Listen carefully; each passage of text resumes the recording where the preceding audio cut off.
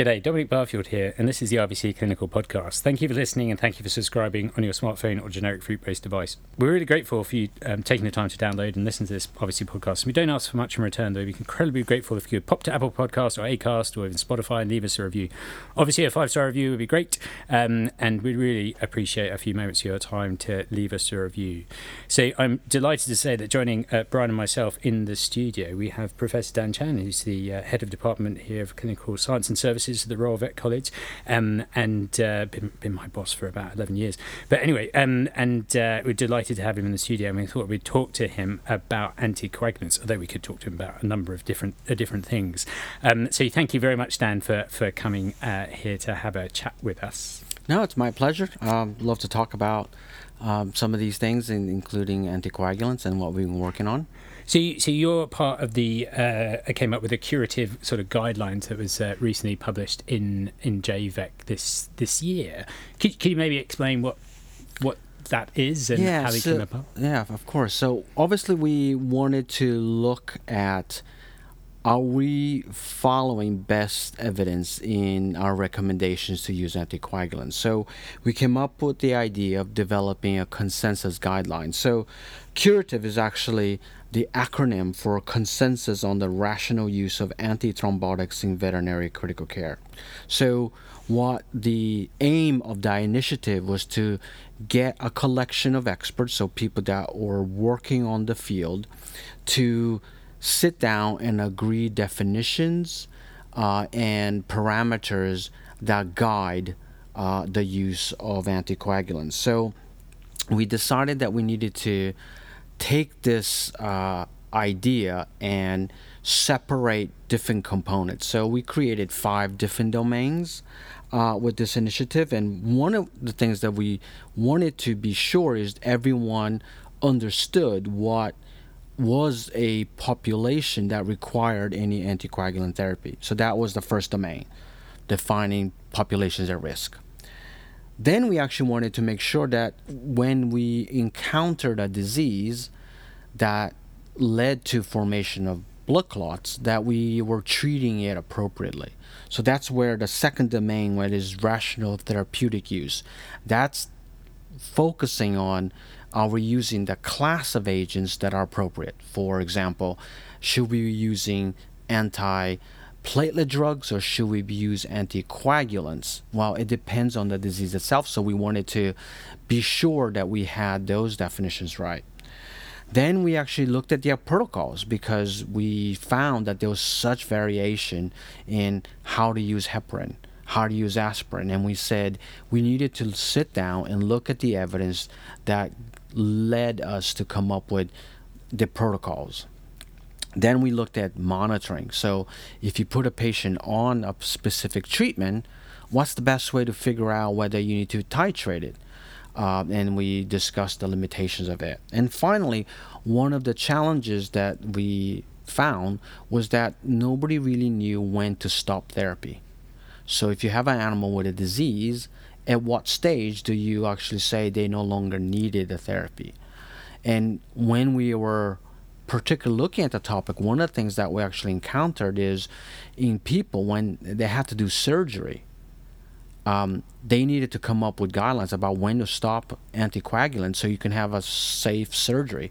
And so we kind of dabbled in that as well, looking at the evidence. So these are sort of the reasons we wanted to create this consensus statement, but we also wanted to make sure that our opinions were backed by whatever evidence there was. So a lot of what we did was actually create different groups of people that would review anything and everything that fell within that sort of remit of those domains. And then we came up with standardized questions, and we used what we call the PICO format, which looks at populations, looks at the interventions, looks at the comparative group and the outcomes. So that's what PICO stands for. And every single question in the guideline is framed with those 4 components. And then they could go and answer those questions with the evidence. And then we came up with grading the quality of the evidence, because we wanted to make sure that whatever recommendation we had had a grade attached to it. So then people can say that's high level evidence that's guiding that recommendation. And sometimes the evidence was quite poor. So it's a suggestion, and we actually gave the grade so people can know that a lot of that recommendation came from expert opinion rather than true evidence. So that's sort of the framework of how we came about with these guidelines.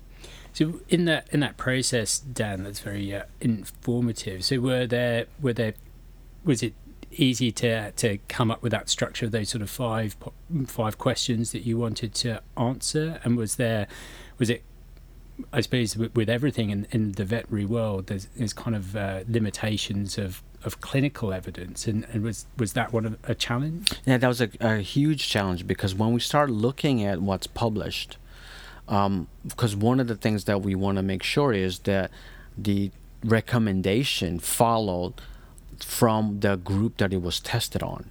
So if you had, for example, you wanted to look at patients that had thrombosis, were those subjects experimental models or natural disease? Because it felt that if you have most evidence from experimental models, that may not translate to what happens in sort of natural disease. Perfect example is heartworm disease. So heartworm disease is well known for causing thrombosis, but most of the evidence is experimental models of heartworm disease. Very little evidence comes from the naturally occurring, but the recommendations are always targeting the naturally occurring disease. So we were very conscious of that, and those are definitely the limitations. And we try to build in the guidelines when there are limitations or gaps in knowledge, where we can separate out, like, this is what we think is the best protocol. However, most of the evidence comes from experimental other species rather than the species of interest, really, for that question. So we have to go through a lot of that in a lot of our questions, whether the evidence came from the appropriate population. And another example is aspirin. There are hundreds of studies on aspirin, but not many on clinical cases. So we do factor in if the evidence came from the population of interest. And so, with the population at risk, was there any sort of surprises with what patients are at risk? Well, one of the I think the domain one, where population risk, actually turned out to be one of the more controversial ones, because halfway through we kind of made a realization that we named the disease already out of bias from the experts. So I'll give you a better example. So no one doubted that IMHA would be a disease that we need to look at because it's a well-known disease to cause thrombosis. Same thing with protein-losing nephropathy. We encountered that. Cats with arterial thromboembolism. So those were the easy ones. But then there was, I guess, a bias in that when you look at retrospective studies of animals with thrombosis, that a lot of them had liver disease or pancreatitis, neoplasia. So then we decided to say, we need to look at those diseases to see if that increases the risk. But what we realized is we were looking at evidence that was already biased because they all had clots.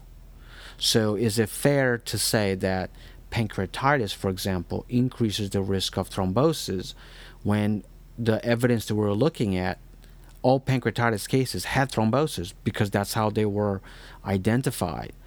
What we needed to say is, let's look at all pancreatitis cases and how many of those had thrombosis to see if there's a definite risk. And similarly with liver disease, there were many cases of portal vein thrombosis that had liver disease. So the question is, did they get the, venous thrombosis because they had liver disease, or is it we just looked at animals that had thrombosis? So pulmonary thromboembolism is another one. Most of those studies come from postmortems, so they all die from it. So then it's not surprising that it's a high mortality rate complication. So we do have to be careful about what is the evidence we're looking at? Because to say that animals that are on steroids, that have cancer, sepsis, show up on any retrospective study of postmortems. So we realized that some of these diseases that were coming up haven't been fully assessed of how much they increase the risk. We just know that when you look at those with clots, they show up as maybe 20% of the population. So they're probably at higher risk than a patient that doesn't have it, but we can't really quantify that. So when you looked at some disease processes, Dan, so such like IMHA, did you think about whether they had more documented arterial or venous thrombosis, and then see about what might be appropriate to treat that, or did you go about it a different way? Yeah, so for all the diseases that we looked at, so we looked at IMHA, protein-losing nephropathy, pancreatitis, steroid therapy, hypergenocorticism, neoplasia, sepsis, and feline heart disease. So for every one of those, we also looked at whether or not they had arterial versus venous, because and some animals might have both types. And we wanted to make sure that the recommendation for therapy, for example, made sense. And some of it is based on where the clot was. So feline aortic thromboembolism is an arterial disease, and what we know about the physiology of those clots is that they form and they're platelet rich.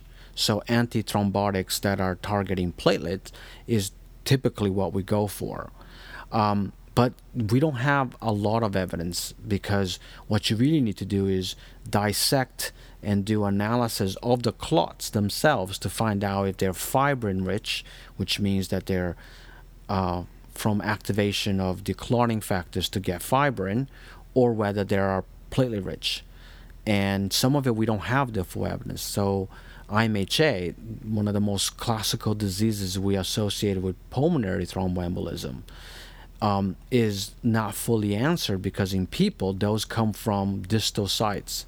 So normally immobile people with cardiac disease, for example, cardiovascular disease, diabetes, have a thrombosis that originate from the iliacs. We don't see that in animals. They actually are just in the lungs. So are there emboli, or they're actually forming in situ? So maybe they're forming right in the pulmonary vasculature, which is different than what happens in people. So there's still a lot we need to do, but from the evidence we have with that disease, they're forming in the lungs, they're in the venous system, so anticoagulants make sense. We do have, however, evidence that both platelets and clotting factors activated in IMHA, so we made a recommendation that may be sensible to treat with both classes. So we see in some of our guidelines that you can treat with anticoagulants in addition to an antiplatelet drug. Whereas opposed to some diseases, we see no point in recommending a different class of drugs. And so if we stick with, say, IMHA for an example, so with that sort of treatment of going for both classes, was it again quite complex to think about, say, dosages and monitoring? Because I suppose, and you can look in any plums or formulary or whatever, and there's going to be a massive range of those drugs to give. And was that quite difficult to get consensus, or was it always going to be based on monitoring? And maybe we can touch on the complexities of that. So first what I had to do is, where is the evidence that supported those dose ranges in the first place? So we dug deep to find out where they had come from, because there's a difference between efficacy and safety. So some dose ranges were what is safe, how high can you go, where others target an efficacy point. And again, we're challenging that, because the most sort of gold standard efficacy target is an anti-10A level of activity. So that's a test that we use to figure out how much of factor 10 can you inactivate. And in people, they have a target of 0.3. So that level of activity is sort of their golden point. So their drug therapies are aimed at getting that level of anti-10A activity. Now, we have that ability to measure that in animals, but it's not very widely available.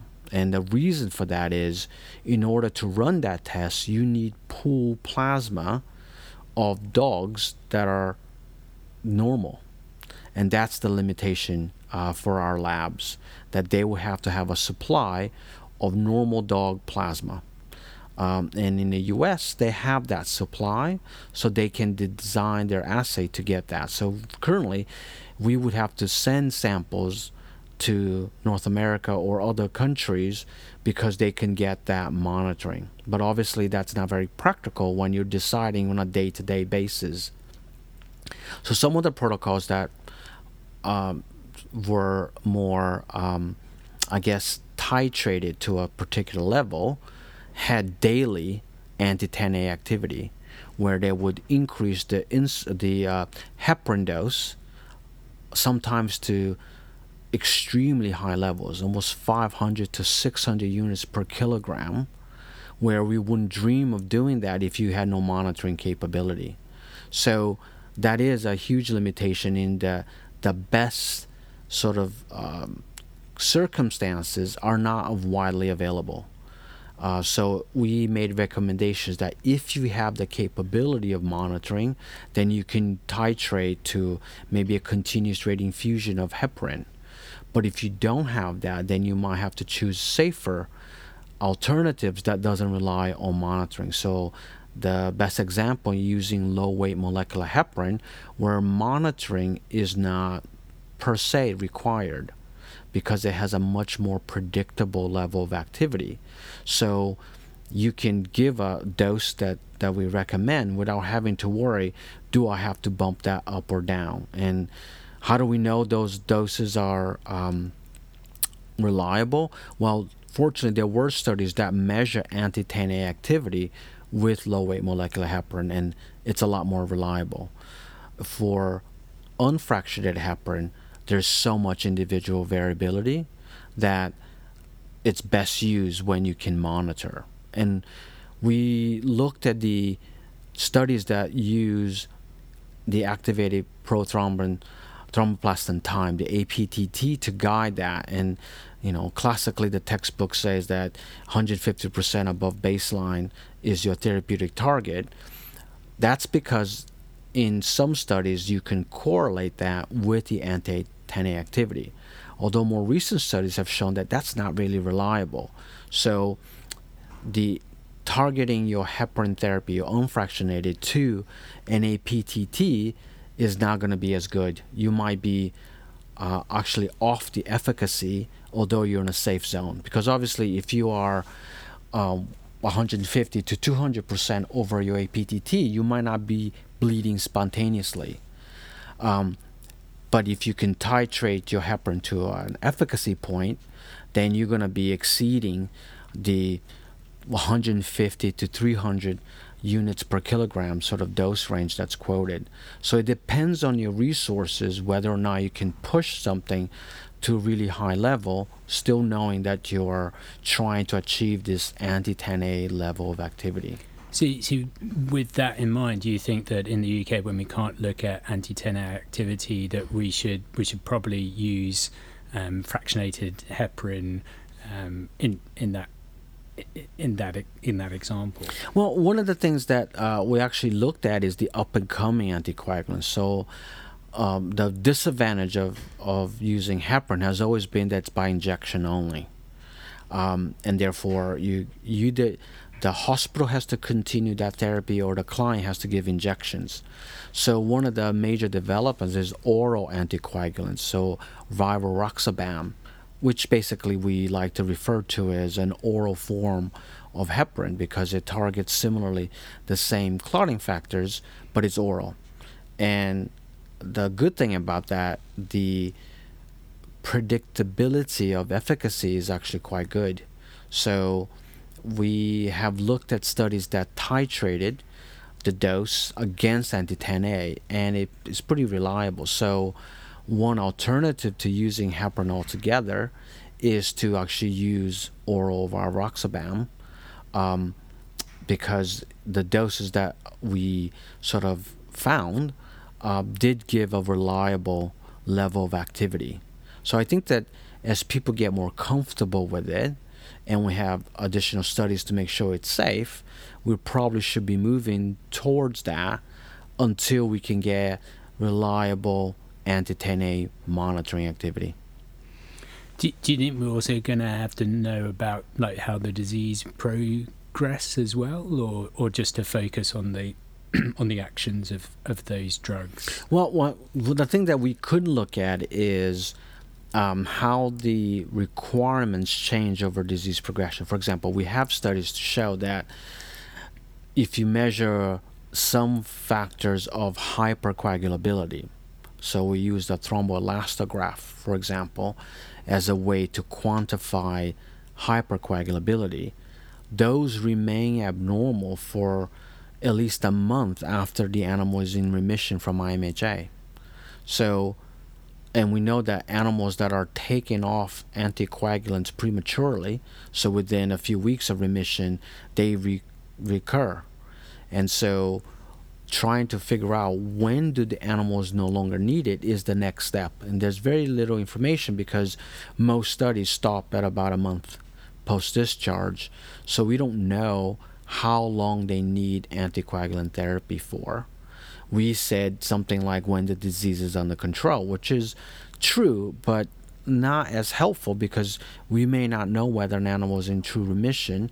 All we know is their PCV is stable rather than they're no longer under the influence of an aberrant immune system.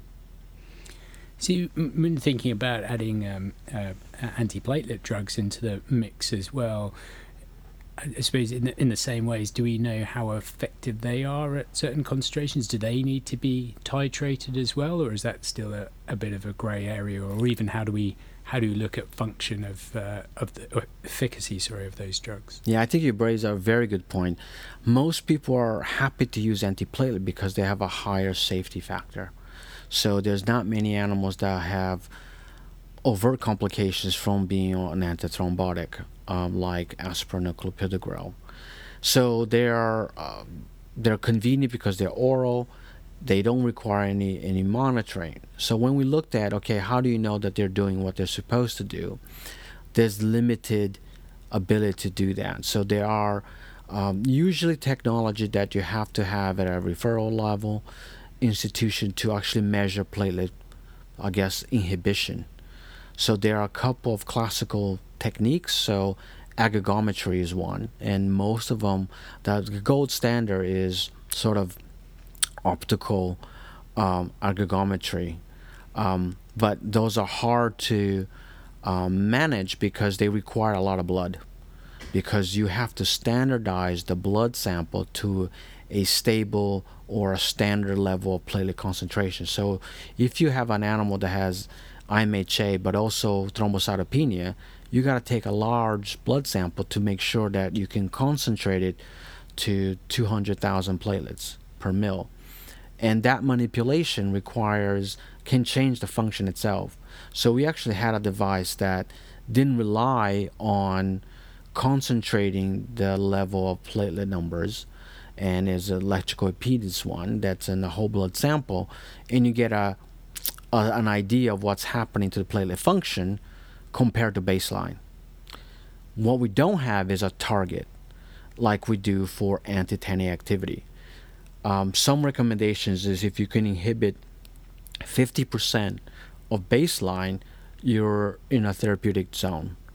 What we don't have is whether that translates into fewer blood clots. So I think we are still off the knowing what level of antiplatelet drugs you need because we don't have a good measure of a target.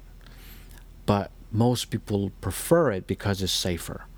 Occasionally you have GI disturbance, but they're not going to cause a major complication. As opposed to putting a dog on warfarin, if you suddenly overdose so they have a change, those animals could have catastrophic complications. So most of our guidelines staying away from using Coumadin as a effective anticoagulant because dosing is very difficult and the safety margin is very low. So moving with the antithrombotics and maybe into maybe cats with aortic thromboembolism. So did your group think about different recommendations and say that the fat cat trial, or was it similar or aligned? No, I mean, so we treated every disease the same in that we went through the same process. So first, defining is it makes sense to use antiplatelet or anticoagulant. So the fat cat study was only looking at aspirin versus clopidogrel. So it did not look at heparin. Speaking to the investigators of fat cat study, they were actually thinking maybe they should have added another arm to that study and look at anticoagulants as well, or concurrent anticoagulant with antiplatelet. Because according to the fat cat study, clopidogrel was better than aspirin, but is maybe clopidogrel plus heparin better yet? So that's the part that hasn't been done. There's a current study ongoing looking at rivaroxaban in addition to clopidogrel, and I think that might be a great sort of breakthrough if we could identify a safe and effective therapy to prevent recurrence. Challenge in that is it's a terrible disease. So many of the cats that survive a first episode of thrombus may die of heart failure. And so it's really hard to study the efficacy in terms of anticoagulation when you still have the underlying problem being sort of permanent. You can't be cured of heart disease, so the risk is always there. And that remains a challenge to know, can we improve the efficacy of anticoagulation when we don't know if the sort of period of time that they're stable is due more to the heart disease rather than their sort of coagulation status.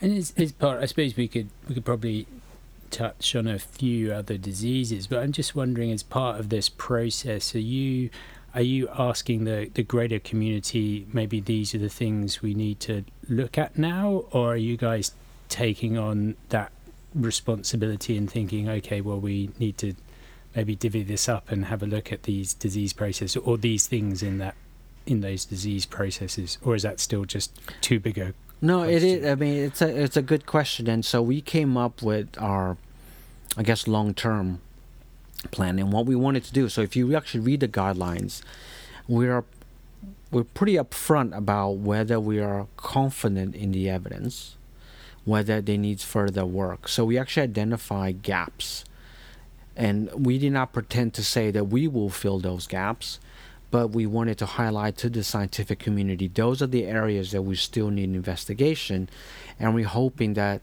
the scientific community will pick up those questions that remain unanswered. What we are doing in the sort of second iteration of curative is expanding a little bit on the disease, populations at risk. So for example, we're going to look at liver disease. We're going to look at actually medical interventions. So catheters, for example. We all kind of have heard that having an indwelling catheter, IV catheter, increases risk of thrombosis, but we actually haven't really dug into that evidence. With the sort of up-and-coming extracorporeal therapies, so animals that are getting dialysis, whether they're getting therapeutic plasma exchange, there are at risk, and so we're going to specifically look at those populations. Animals with implants, so whether they have a pacemaker, whether they get a sort of a coil, I mean, part of the purpose of a coil is to form a thrombus. So we're going to look at those parameters. What we're expanding as well, not only the populations at risk, we're also looking at things like thrombolytics, which we stayed away from, but we felt now is the time to use the same process to evaluate the use of thrombolytics for those animals that have a clot and figure out, do we have enough evidence to say what protocol is best to use. Is that on going, Dan? Is that Yeah, so we're actually now at the phase of identifying the working party for those topics. So we had a call out to the sort of emergency and critical care community to say, are you interested in participating in this next sort of chapter? And so we have names of people that are signed up to this, and over the next few months, we'll start the process of giving them the tasks, giving them the questions to answer, and go through the process. After we actually get the evidence, we have to formulate the recommendations, and the reason we call it a consensus is actually everyone in the initiative votes on whether or not that statement is true. So with every statement, there is also a number of members that agreed with that statement. So you can actually see how much of a consensus. Sometimes 100%, sometimes is 80% consensus. And we felt that it's important for people to know that rather than just take a blanket statement. That's what the guideline said. We actually wanted to have that degree of consensus so that we could say that still needs investigation. It's not 100% yet that the community agrees. And so that's what we're working on. And obviously, the group is almost sort of self-selecting of those people that have published in areas of coagulation and looking in the certain disease processes. And I imagine the majority, if not all of them, are in academic referral places. And I just wonder, does the curative team have an idea about what actually a lot of general practitioners do with these diseases, and whether people are comfortable giving anticoagulants or like following previously what's been written in, I suppose, some emergency books about maybe you could give heparin to an ATE cat or whatever. Like, is that a question that you want to know, or how do we work that out? Yeah, I mean, I guess it's a good point. So most of the leads on the domains are academics, but actually a lot of the people that are doing the review of the articles are actually in usually referral practice, but in private practice. And when we actually have the guidelines up for consultation, they do go to various listservs and meetings for sort of wider input. We haven't looked at the practicalities of applying, although we wanted to make sure, like, for example, when we looked at protocols, we wanted to highlight what were the implications that they needed. So what kind of monitoring would they actually do in practice? And what we also did, we created a separate article that actually was the clinical application, because we wanted to be more than just, 63 recommendations without a context. So we published sort of case vignettes: a dog with IMHA, a dog with protein-losing nephropathy, to give that clinical aspect about decision making. So even things like cost came into it. So we were an international group, so we actually got price quotes for the drug therapies, the expected course of treatment in various countries. So we did European, North American, Australian price comparisons of the different therapies, and it widely varied in some areas where it was cheaper to do Varaxabam than heparin. So we took this second article as an opportunity to engage more with the practitioner, because we put it in a context that it was a clinical case and how they decided which therapy to use and what were the implications of the practicalities. Because obviously creating guidelines of gold standard that no one can apply, we didn't feel that was the purpose. We wanted to provide practitioners with some evidence-based guidelines and clearly mark what was best evidence and the caveats if you weren't able to follow it.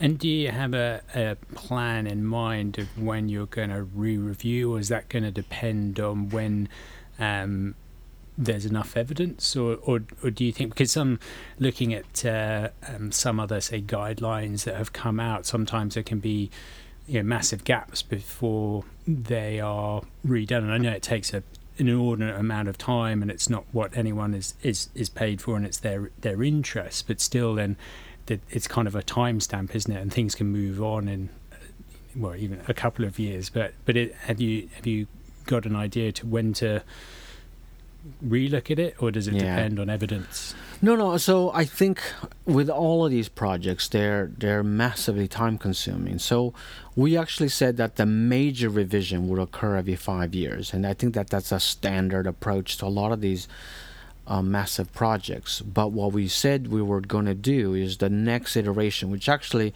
will probably be published early to 2021, is that we're going to do an expansion of domain 1, which is the populations at risk, and we're going to add another domain looking at thrombolytics. So for the next year or so, that's what we'll be working on. But we're not going to redo all the other domains at the next iteration until about 3 years from now, where we'll start that process. Because hopefully by then we will have more evidence. And what we hope is that when we published it, it guided where the research needed to go. Now, disappointingly, some of the gaps are not areas where there's active research. For example, there were hundreds of papers on aspirin use, but they just stopped. No one's looking at aspirin anymore because it's sort of an old hat. And they're only interested in a very innovative approaches, some of which are not going to be clinically relevant for veterinary species. So if they come up with a therapy in people, but it costs thousands of dollars per treatment, that's not really going to come down the pipeline. So, but that's where the research is, and we didn't think that was going to be relevant. So some of it will remain difficult until people say, okay, let's do this in the veterinary context. But then the numbers of subjects drops dramatically, and so those will continue to be challenges. And just to get back to one thing about you mentioned at the start about the length of time of treatment, of therapy, because it said a lot of studies, I mean, even great studies only go to, let's say, 30 days follow-up, and I know that maybe the standard is 30, 60 days in people. But was that a struggle coming up with how long these therapies should go on for, and how, or are there any things that we need to look out for to know whether we can stop? Yeah, one of the things that we actually identified was a difference between a thrombotic risk and a hypercoagulable status, because one, it's easier to measure. So we have technology that can measure something that we say is a hypercoagulable risk. So whether we do a thromboelastograph, a TEG, that tells us they're hypercoagulable, that's one measure, that's easier to get, rather than the ultimate thrombotic risk, because you can only do that with very long-term studies. And most of the veterinary studies only looked at retrospectively. There are very few studies that follow patients, years after they were diagnosed with a disease to know whether they have recurrence. Now, we have more evidence in block cats for recurrence than we have with recurrence of a blood clot.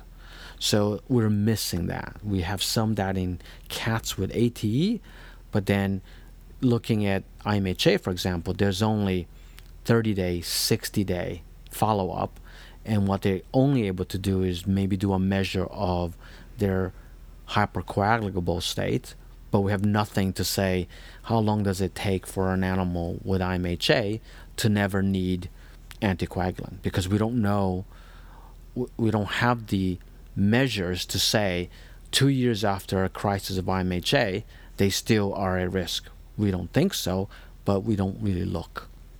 And I think that that's definitely missing. But it is important to distinguish our measures of hypercoagulability that is separate from risk of thrombosis, because they're not fully associated.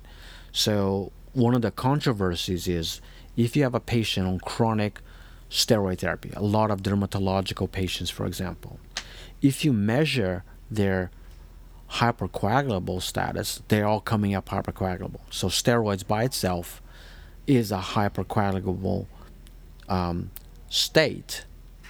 But when you look at those patients, how many derm patients come back with PTE? Almost none. So there is a mismatch between the measures of hypercoagulability and actual risk of thrombosis, and that's the part we don't know yet, why patients on chronic steroid therapy are not all having thromboembolism, even though that when you measure their coagulation status, they're coming up as hypercoagulable. So still things that we need to look into. As you always said, like, coagulation is quite important. I remember a slide that you've shown with all the different factors sort of involved. So I suppose, like, are we trying to make it too simple that it is a complicated thing, and maybe there's multiple, whether disease factors, genetic factors that are, individual factors that are involved with getting clots, with getting thrombosis? Absolutely. One of the major problems, if we try to simplify things, is probably too much. So we look at a tiny corner of the entire coagulation and anticoagulation system of the body, and we pick out one aspect, fibrin formation. But there's so many aspects of physiology that have countering factors. So perhaps the animals that are on steroids are hypercoagulable, but maybe they have a heightened fibrinolytic system that makes them in check. Some things that we always think, if they have the same disease in one species, it follows the same path. And we know that that's not true. So, for example, we have cats with IMHA, but they're not coming up as a high-risk population for thromboembolism. So that's a difference right there in veterinary sense. And so when we make extrapolations from people, we really have to be careful that it may not translate to the same risk. Another clear example is diabetics. In people, they're hypercoagulable and they lose limbs because of thrombosis. We don't see a single animal, a dog or cat, that has that complication. So why is that? Why do they have the same disease process, but they don't have the same complications? Now they say, well, that's because a diabetic person can live to be 70 and a cat only lives a couple of years after diabetes. So maybe it's that. Or maybe they have a different counter coagulation system in place that makes them less likely to thrombose. So until we actually have better tools to look at fibrinolysis and the anticoagulant system in the body, I think we're going to be a bit in the dark about how come the same disease process behaves differently on a slightly different population, or even within individuals in the same population.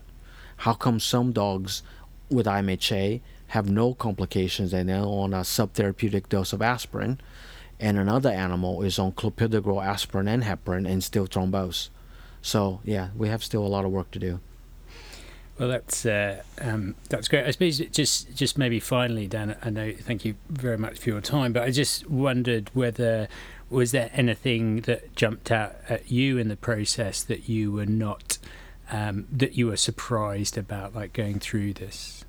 Yeah, one of the things that we were grappling with is because we look at what the guidelines, the research is also in people, and there is huge disparity on how the same disease behaves in the different species. Like, one clear example is IMHA in people is not a highly thrombotic disease, but ITP is. So how come people with ITP have thromboembolic complications, but we actually are just wondering whether they are? And so that was quite surprising, that when we were reviewing the literature, we would find things that are quite not fitting with what we're seeing. Another one is neoplasia. So in neoplasia in people, they have risk of thrombosis, and we're either saying we're not clever enough to look for it, or it's not showing up in our population. So those were bits of surprises to us about what we assumed was going to be an easy task turned out to be quite different. The other one was about, how do you quantify risk in a veterinary context. Because in people, they can say your risk of stroke is X. And if you're a heavy drinker or smoker, that increases your risk to have a stroke by this amount. We don't even know how to diagnose thromboembolic disease properly. How are we going to come up with these risk estimations? So we are so behind in our ability, because sometimes we have a clinical case where it behaves like it has a blood clot, it has no pulse, the limb is cold, there is no bleeding from the toenail, and then when you do the diagnostic, they can't find it. And so if you can't trust the diagnostics to find an obvious clot, how are we to say that we're going to measure and manipulate their risk of developing further clots? So there's still a lot of work to be done. Well, thank you so much for your time today, Dan. That's fantastic, and hopefully we can get you back in the studio to talk about furthermore about this or indeed any other topic. So thank you very much, Dan. And thank you for listening. So don't forget to hit that subscribe button on your generic fruit-based device, and that way you don't even have to worry about missing a podcast. If you could leave us a 5-star review, that would be great. And tell your friends, vet friends, or any other friends. We don't care. And we'll place some show notes and place some links to the curative paper that Dan is referring to on the RVC pages. So if you just type in RVC Clinical Podcast into your search engine of choice, it should be top of the tree. So if you have any comments or suggestions for this podcast, please get in touch. You can either email dbarfield@rvc.ac.uk or tweet at Don Barfield. Until next time, bye-bye.